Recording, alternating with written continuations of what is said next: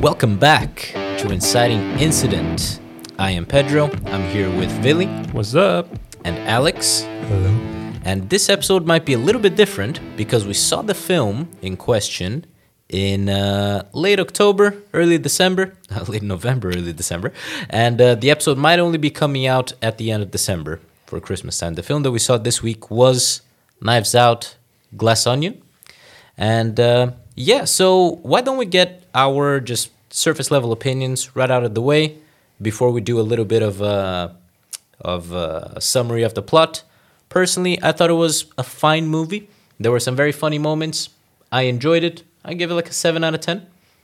I'll give it a similar score. It's a very fine addition to the ever-growing Knives Out universe. Enjoyable film throughout and throughout. What about you, Alex? Same, enjoyed it, and honestly, remembering all the scoring that I gave to every movie, I'm like, I'm just, so it's 7.5 for me. 7.5? Cool. Yeah, I loved it, but the first one was better. But we'll talk about it later. Fair enough.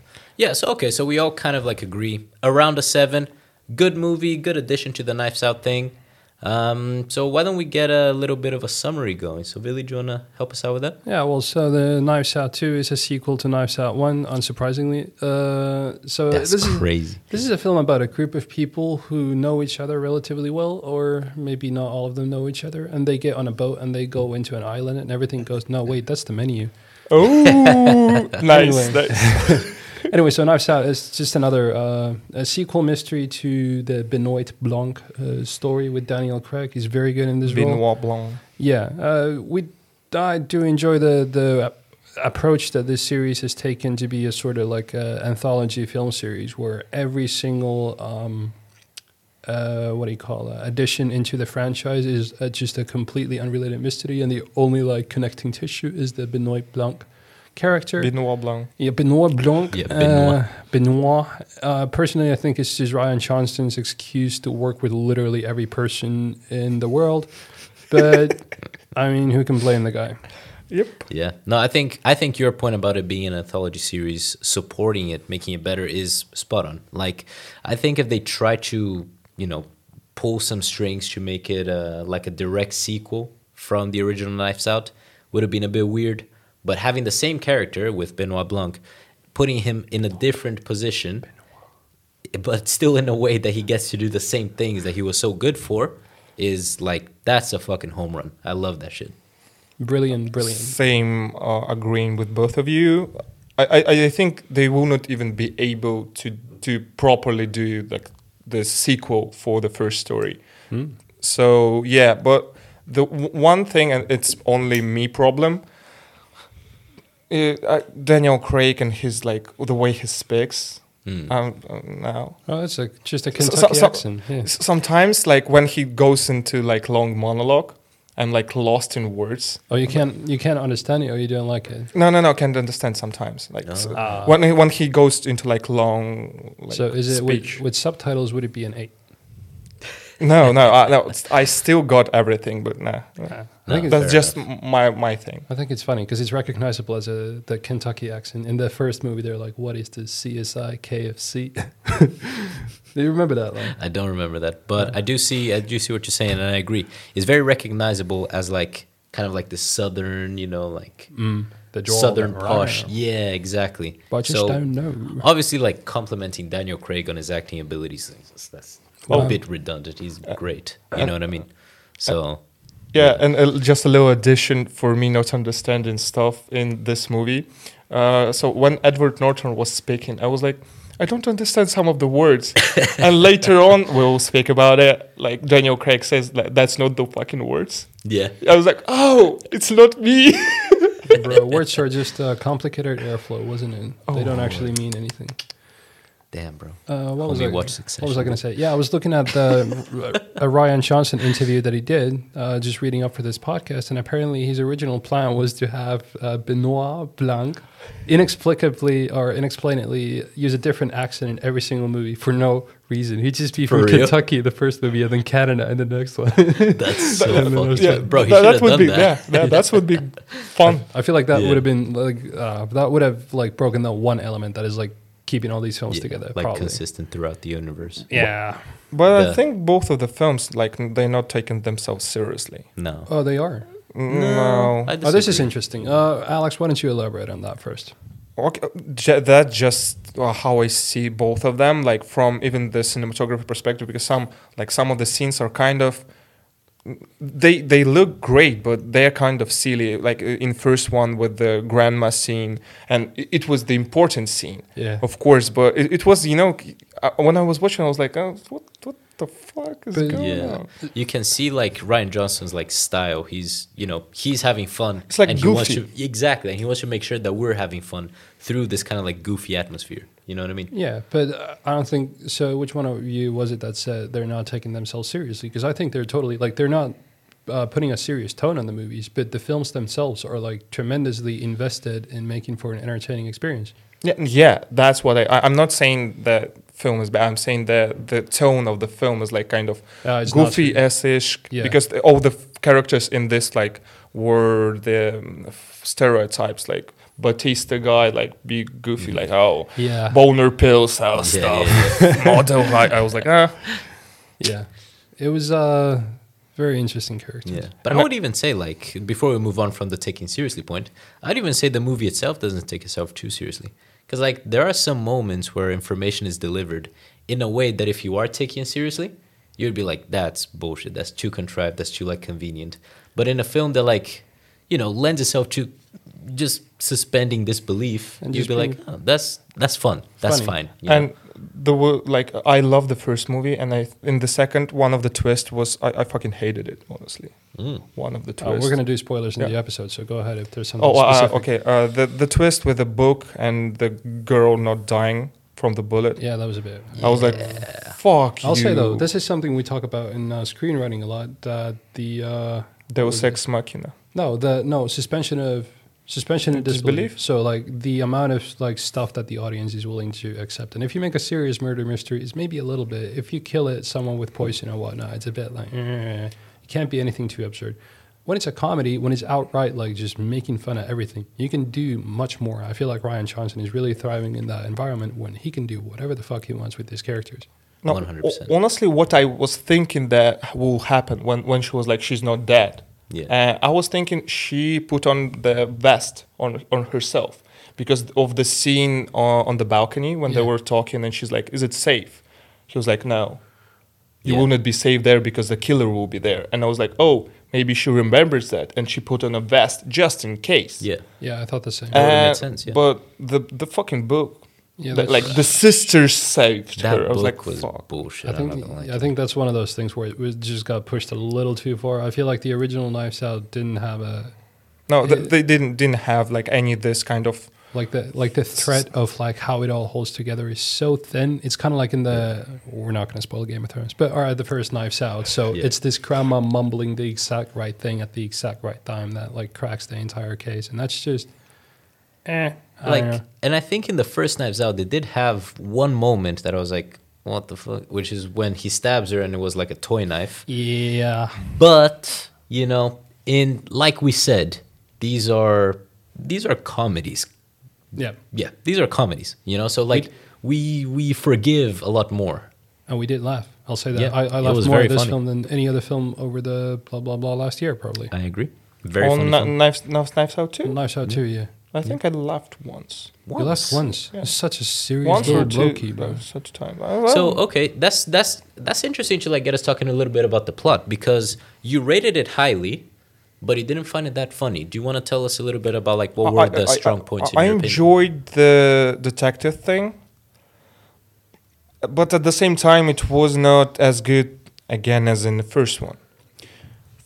The main reason for that is if you watch the first one, you can figure everything out by yourself without help of Daniel Craig. But in the second one, you can't do that. And I think the reason for that is because in the first movie, the main character was the girl, and you were seeing the world through her eyes. Mm. But in the second one, and that's why you knew all the information, all the key points that you need to know to solve the mystery. Mm. But in the second one, the main character is Daniel Craig, and you see the world through his eyes. basically. And some of the things that Daniel Craig notices, you don't know until he reveals them.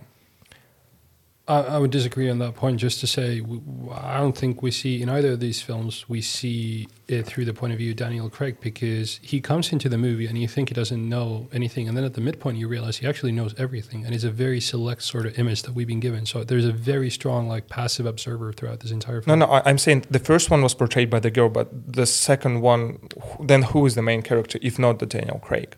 For a little bit, the first one, when there's a couple of scenes where it's from the point of view of Ana de Armas, but after that it switched back. Ana de Armas? Ana de Armas is the maid character. Is the lead character the of maid. Knives Out.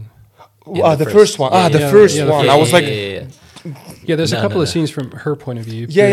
But in the second one, the first half was Daniel Craig. The second half was the Anna, I think. Character. I think, I'm not going to lie to you, I think Alex is right on this one. We start the film, the first Knives Out, in Ana de Armas, her house. You know, we're with her while she's with Chris Evans in the cafe and shit. So I do think there's a lot more POV on her in the first film. But I don't want to talk too much about the first film, because it's obviously about the second film. What I will say, and one thing that did stand out to me between the first one and the second one, is that you definitely could solve the mystery, like Alex said, just with what you're seeing on the screen for the first one. For the second one, they kind of like change around what the mystery is in a way that you can only solve it once you are, once you're given the information that Daniel Craig gives us. Because while they're at the island, the mystery that they're giving us, or the mystery that they are proposing, is who is trying to kill the Ed Norton character. But in the end, the actual mystery was who killed this one character. I don't know the actress's name. Do you guys know? The Anna character? No, in the second film. The Andy one? Who killed Andy? That's Janelle Monáe. Janelle Monáe, yes, thank you. So who killed Janelle Monáe's character in the second one? But we only find out that that's actually the mystery halfway through the movie, when they do a big flashback, and then the whole story gets recontextualized. So it's a cool device, but at the same time, there isn't much, to indicate that would actually be the mystery. So in my opinion, that does kind of feel a bit cheap. You know what I mean? Yeah. And they did flashback in a flashback, which flashback and a flashback and a flashback and a flashback. But I will say, just this is the last thing I'll say about the first Knives Out, but they do the exact same thing at the midpoint. They solve the crime. Yeah, she killed him, and then it goes back to there's a mystery beneath the mystery. It's like a donut, and inside the donut is another donut. And remember that entire thing. And the one last thing for me, Ana de Armas is beautiful. Thanks, Alex. I can neither confirm nor deny the statement. The statement that has just occurred in the courtroom. Let's continue. Pedro, what did you think about the Knives Out? I think Knives Out was great. All right, let's no. Taking it seriously. Like, I think if I was to say my favorite parts of the film, as I said already, the comedy was really fucking good. Like, especially at the start, the visual comedy that Rian Johnson delivers is amazing. Like the scene that they're all trying to open the box together, and you get like this split screen, and the assistant characters like putting out a fire. And somebody says something. The whole film, the cinema itself was like laughing throughout, because it was genuinely a very funny movie. So that was my favorite part about it. Yeah, I missed that part. That's why I wasn't. I'll say in one of the previous episodes, we were talking about subtext. Do you guys remember this? On the menu episode, we were talking about subtext. It was so long ago, man. And how the menu does subtext wrong. I feel like Knives Out 2 is a perfect film that does subtext, but the subtext is a sort of like inherent understanding of the genre and this type of film and what makes it entertaining. And the subtext is pretty much on the surface. What Rian Johnson is essentially doing is saying, I know you paid money to come see a murder mystery, and I'm going to give you one, and I'm going to make it as fucking fun as possible. I'm not just going to give you one murder mystery. I'm going to give you 2 or 3. I'm going to have twists and turns. I'm going to have the big revelation at the end. I'm going to have all this shit. I like this film. I liked it very much. I think I will watch it in Russian. Just Benoit Blanc. Benoit Blanc. But Good thing you talked a little bit about subtext, because even though this one has like some surface level, like just enjoyable subtext that we can see, just obviously Rian Johnson having fun with the genre, we can also talk a little bit about like deeper societal subtexts.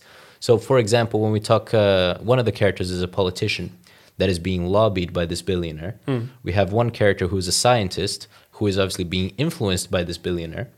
And then you have this YouTuber, this Twitch personality, Twitch streamer, who is also being lobbied by the billionaire. And we can kind of like see this thread. It is making a very like simple but effective, in my opinion, social commentary, which is billionaires have too much fucking power when they don't actually deserve that much fucking power. Because when we get into the billionaire character, which is Ed Norton, he's actually a fucking idiot. You know what I mean? Like he didn't steal his wealth, but like he cheated somebody out of their wealth for him to become this rich. Yeah. And when we break down his master plan to keep his wealth, to like protect himself, like Benoit Blanc's character, like Benoit Blanc says, it's very dumb. Like he gets the words wrong, like Alex said earlier. His plan is fucking silly. He'd murder someone with allergies, like it's with poison. Yeah.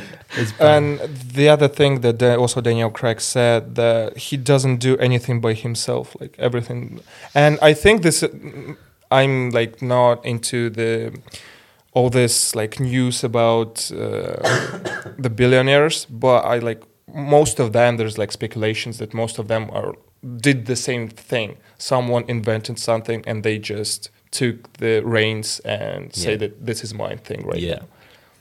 So I think this is like I think this is I agree with everything you guys are saying, but I don't think we should talk of this subtext, because it literally wears that heart on its sleeve. What is that saying? Wear your heart on your sleeve. Right? Like it's literally on the surface, and you can see all this. And it does that.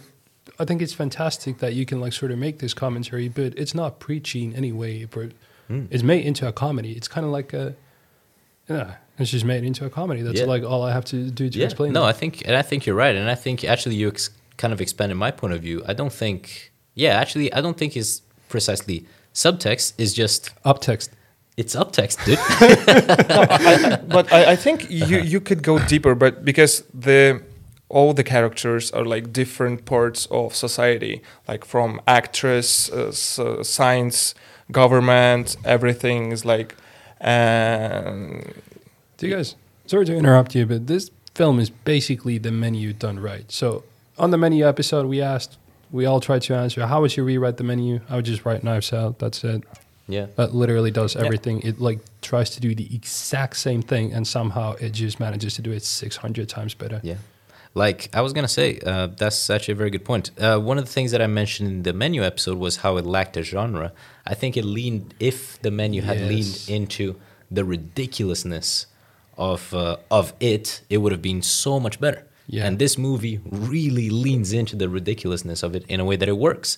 So we end up with actually a funny movie that feels kind of tight, and it's just, it works. You know what I mean?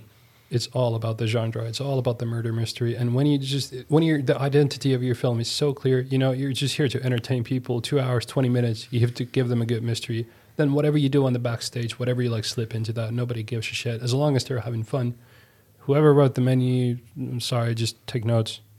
And honestly, I would like watch Knives Out like every year if they would do that, because I love this kind of this type of films, and I understand that it will be kind of impossible to do that every year, to write the script that works and like all the threads and to film it and everything, stuff like that. Yeah. But you might be getting a lot because they're now secured for such a long you guys know that Netflix bought this. Did they actually? Oh yeah, they did. Of course. Do you know how much they paid for Knives Out? How much? $400 million for Knives Out. No, guys. Damn. Honestly, I'm glad. I hope they will do something, like a TV like a TV show. No. We're not going to do the Knives Out cinematic universe. Not just yet. One movie every 2 years. No. Not like like they will film like 8 films basically and give us as a TV show. I think it works like this. Like every few years, a new Knives Out type of film. Obviously, you need. So we avoid kind of like that Marvel, Star Wars, every fucking year a new project type thing, because then Rian Johnson is gonna be fucking drained, dude. Yeah. But if they keep going with enough care and enough passion behind it to make coherent films like this, it could work as a pretty long anthology. I think Ryan Johnson, I follow him on Twitter, and he tweets a lot about the New York Times crosswords and stuff like that. I just think he really loves the mystery, and I think writing something like Knives Out, it doesn't feel like work because it doesn't have that burdensome subtext. It doesn't like have to take itself too seriously. I feel like he's just having fun. Even when he's shooting it, I feel like he's just having fucking fun. Did Daniel Craig said that line in the movie? The what? Like that he loves the crossword time puzzle. He did. He could. Daniel Craig's character is always doing like puzzles and shit. Yeah, and he was playing Among Us, and yeah, he was quite funny as well. Yeah. Yeah, this movie just nails it. But I feel like we've talked a lot about the positives. Can you guys think of any negatives? Besides the dumb twist that could be, I kind of understand why they did that. It's like sister saved her because it was her journal. Oh. And something like that. And it don't stick out in this movie. Like it's not like a sore eye. Right. But I was like still, anything besides that, guys? Yeah, I don't think this film should really be shat on as... I feel like this is just, bro, a bunch of people said, we got 400 million, let's go to Greece. Doesn't matter what the fuck we make, let's just have fun. There's nothing not fun in this film. Like the visuals, the performances, the like exaggerated performances, the characters, location, shooting style, colors.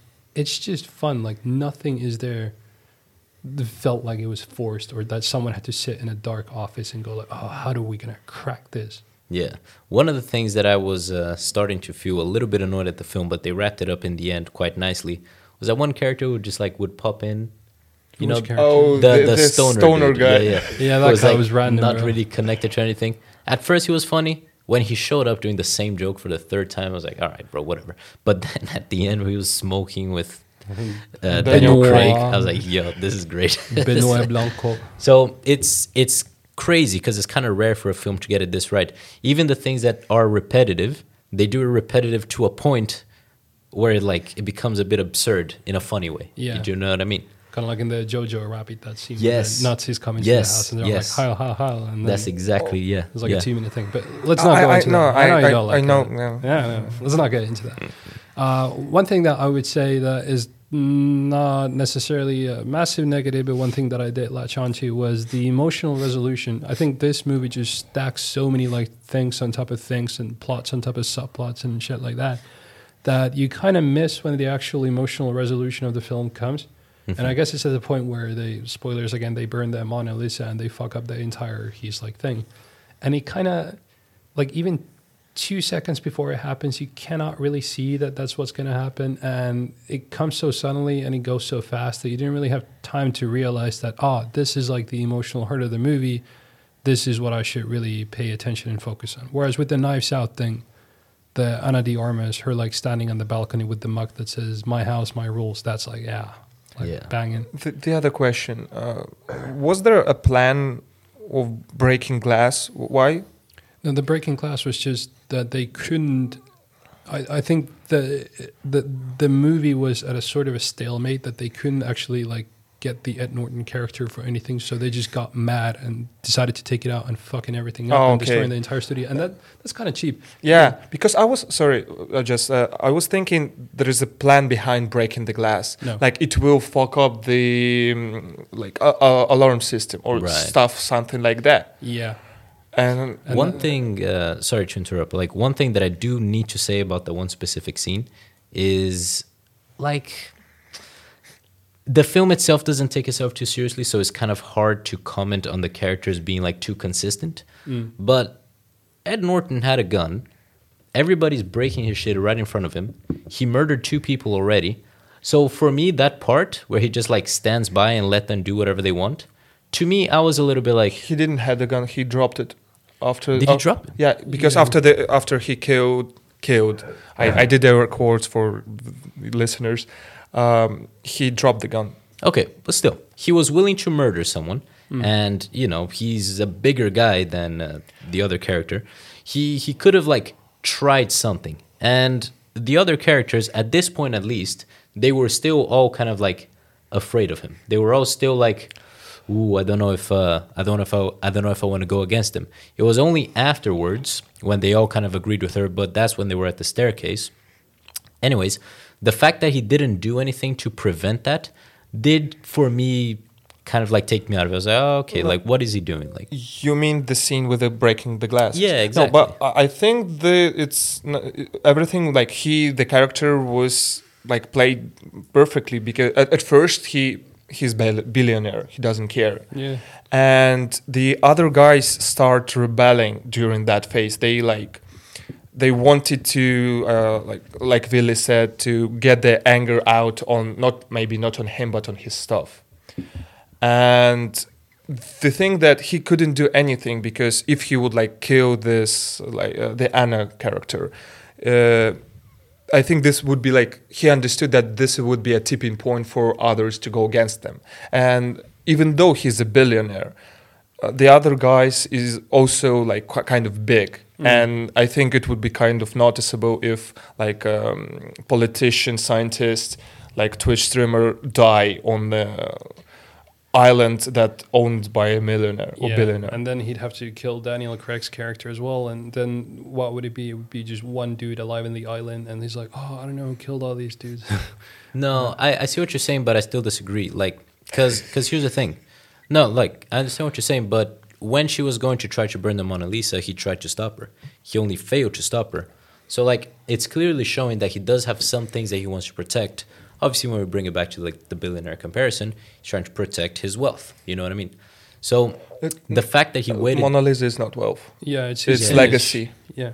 It's like legacy. No, it's his No. image. Dude, art is such like an easy, like, stand-in for, wealth, tax laundering. Yeah, but for him, it wasn't that. For him, it was something like more, because he had a story that his like mother, when they went to Paris, he first saw the Mona Lisa, and he wanted to be something like Mona Lisa, like legacy, something immortal, like paintings. What did he say? Is like you want to be spoken of in the same sentence as the Mona Lisa. Yeah, and the last line she said, like, you will be spoken like in the same sentence with Mona Lisa, because you were the one that destroyed it. Okay. Because your creation destroyed Mona Lisa. I see what you're saying. So like they're in a different level type. Yeah. Okay, cool. I think the fact that we're just arguing about this just means that it wasn't really coherent in the story, like what the actual. Because my interpretation was that he wanted to protect the Mona Lisa because he didn't actually own the Mona Lisa. That was on loan, and he was worried that if he burned that, then people would see that his invention, which burned the Mona Lisa,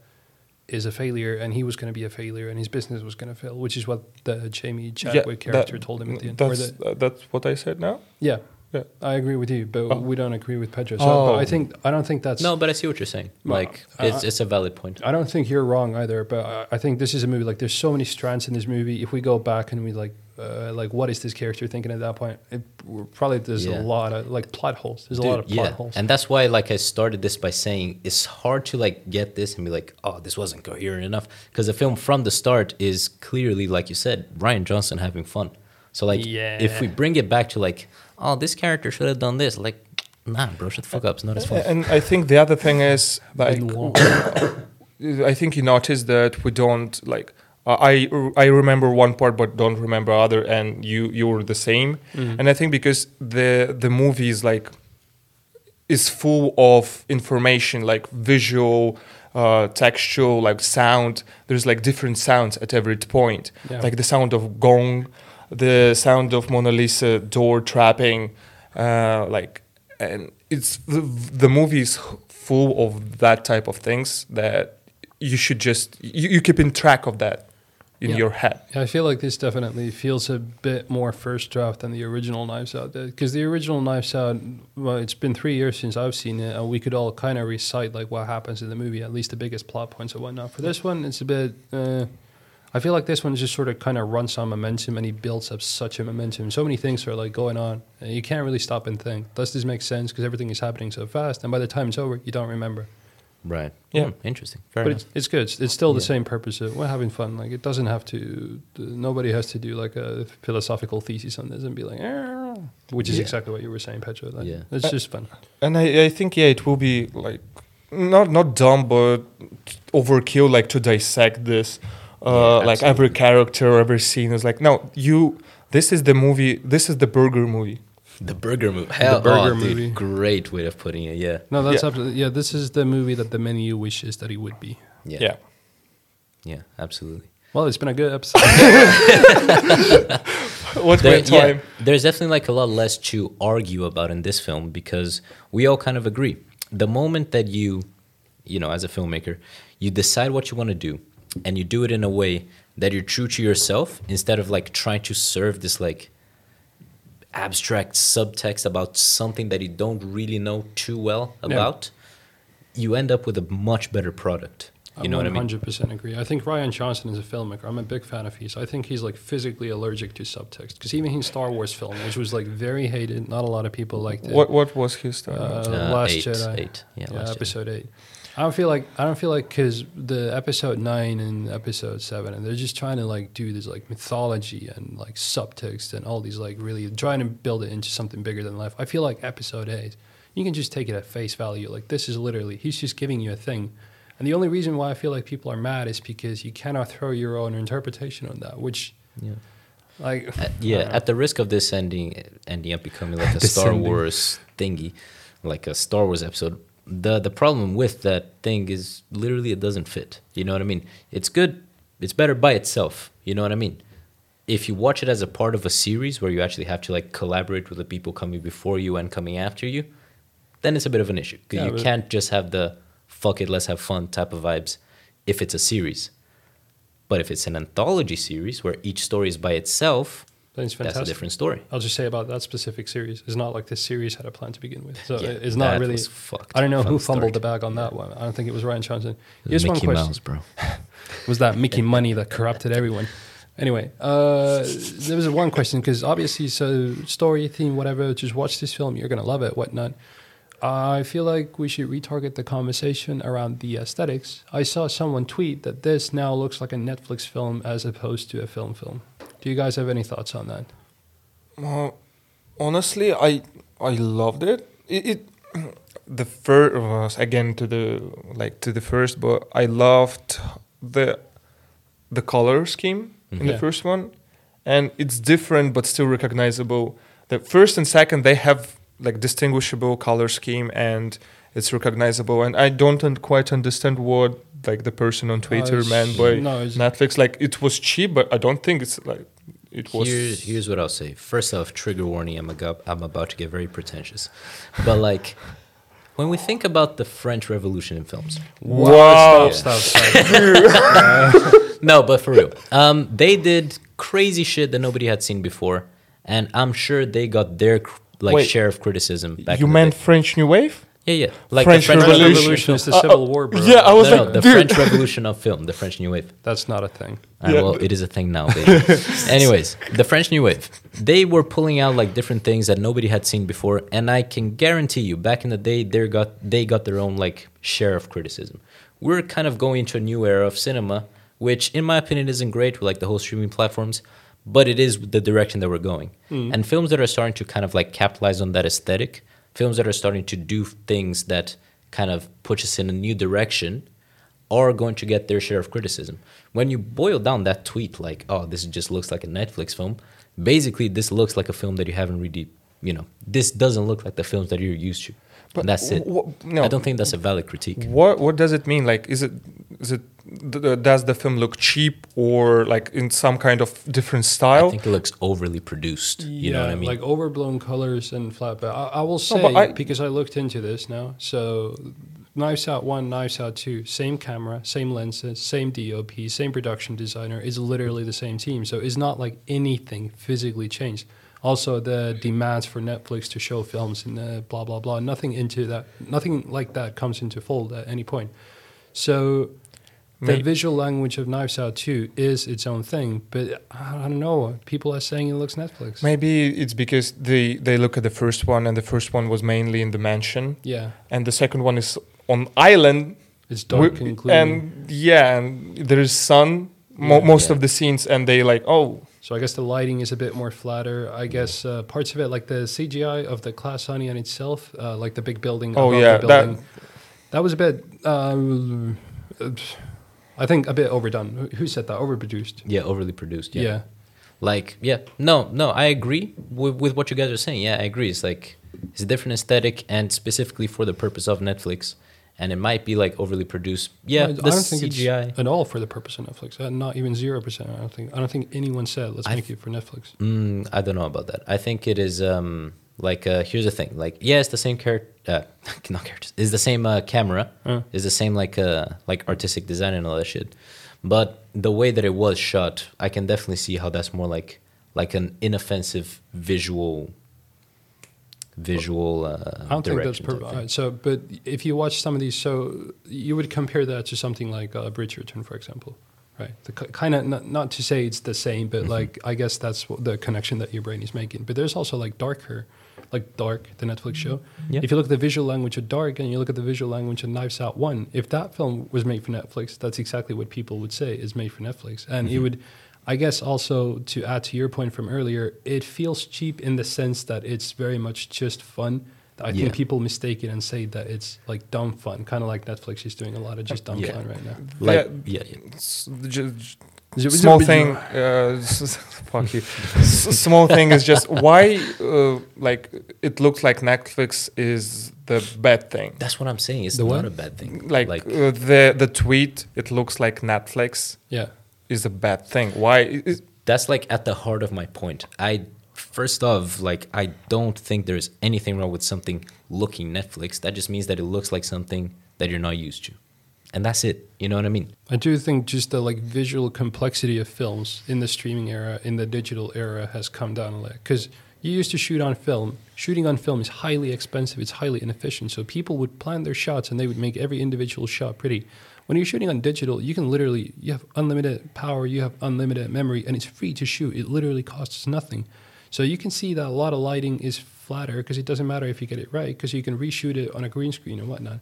And that is what fixed in post. Yeah, that was like in broad terms. I feel like that's what it means when people say the Netflix look. I feel like Marvel movies have the Netflix look. They're all a bit grayed out. They're all a bit... And they're not grayed out for the visual language of that film. They're grayed out so that you can watch for them back to back and see, I see the sort of... style. Yeah, the style, the cohesion or whatnot. Yeah, it's visually inoffensive. Like, it's something that you can just, like, put back to back and you're not, like, straining I do disagree with you that this project, when it is boring, there's a lot of Netflix shit that is very, very lazy, and I feel like it's just because it's shot in a studio, they don't have a lot of money, they have not very experienced crews or whatnot, they don't come from years and years of films like they maybe would have even 10, 20 years ago.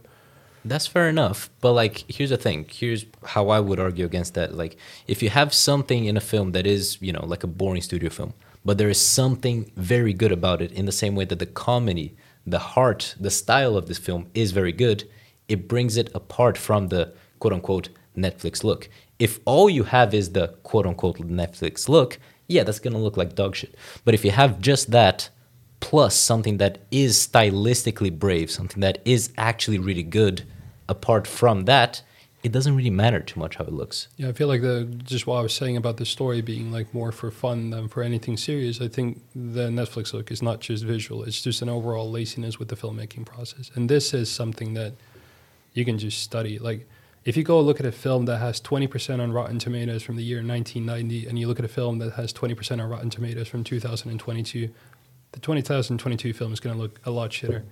I'm 100% convinced that almost no matter how big your sample size, this is going to be true because people just had to focus before. They couldn't just wing it and wave it and say, yeah, well, let's just do that and do that because every roll of film is 50K or whatnot. Yeah. Yeah. Alex, do you have anything? You've been quiet for a bit, sorry. Oh, yeah, I was just thinking about good stuff. Good stuff.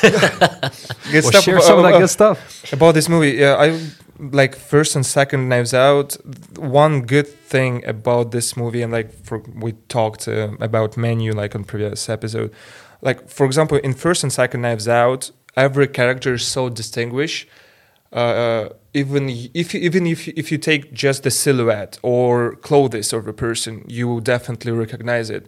Compared to most of the films that we watched, that you will not. You just every other character is like typical. Yeah, basically. That's a very interesting point. You know, there's like in cartoons they say like for cartoon makers if it's recognizable by silhouette, then it's a great design for a character.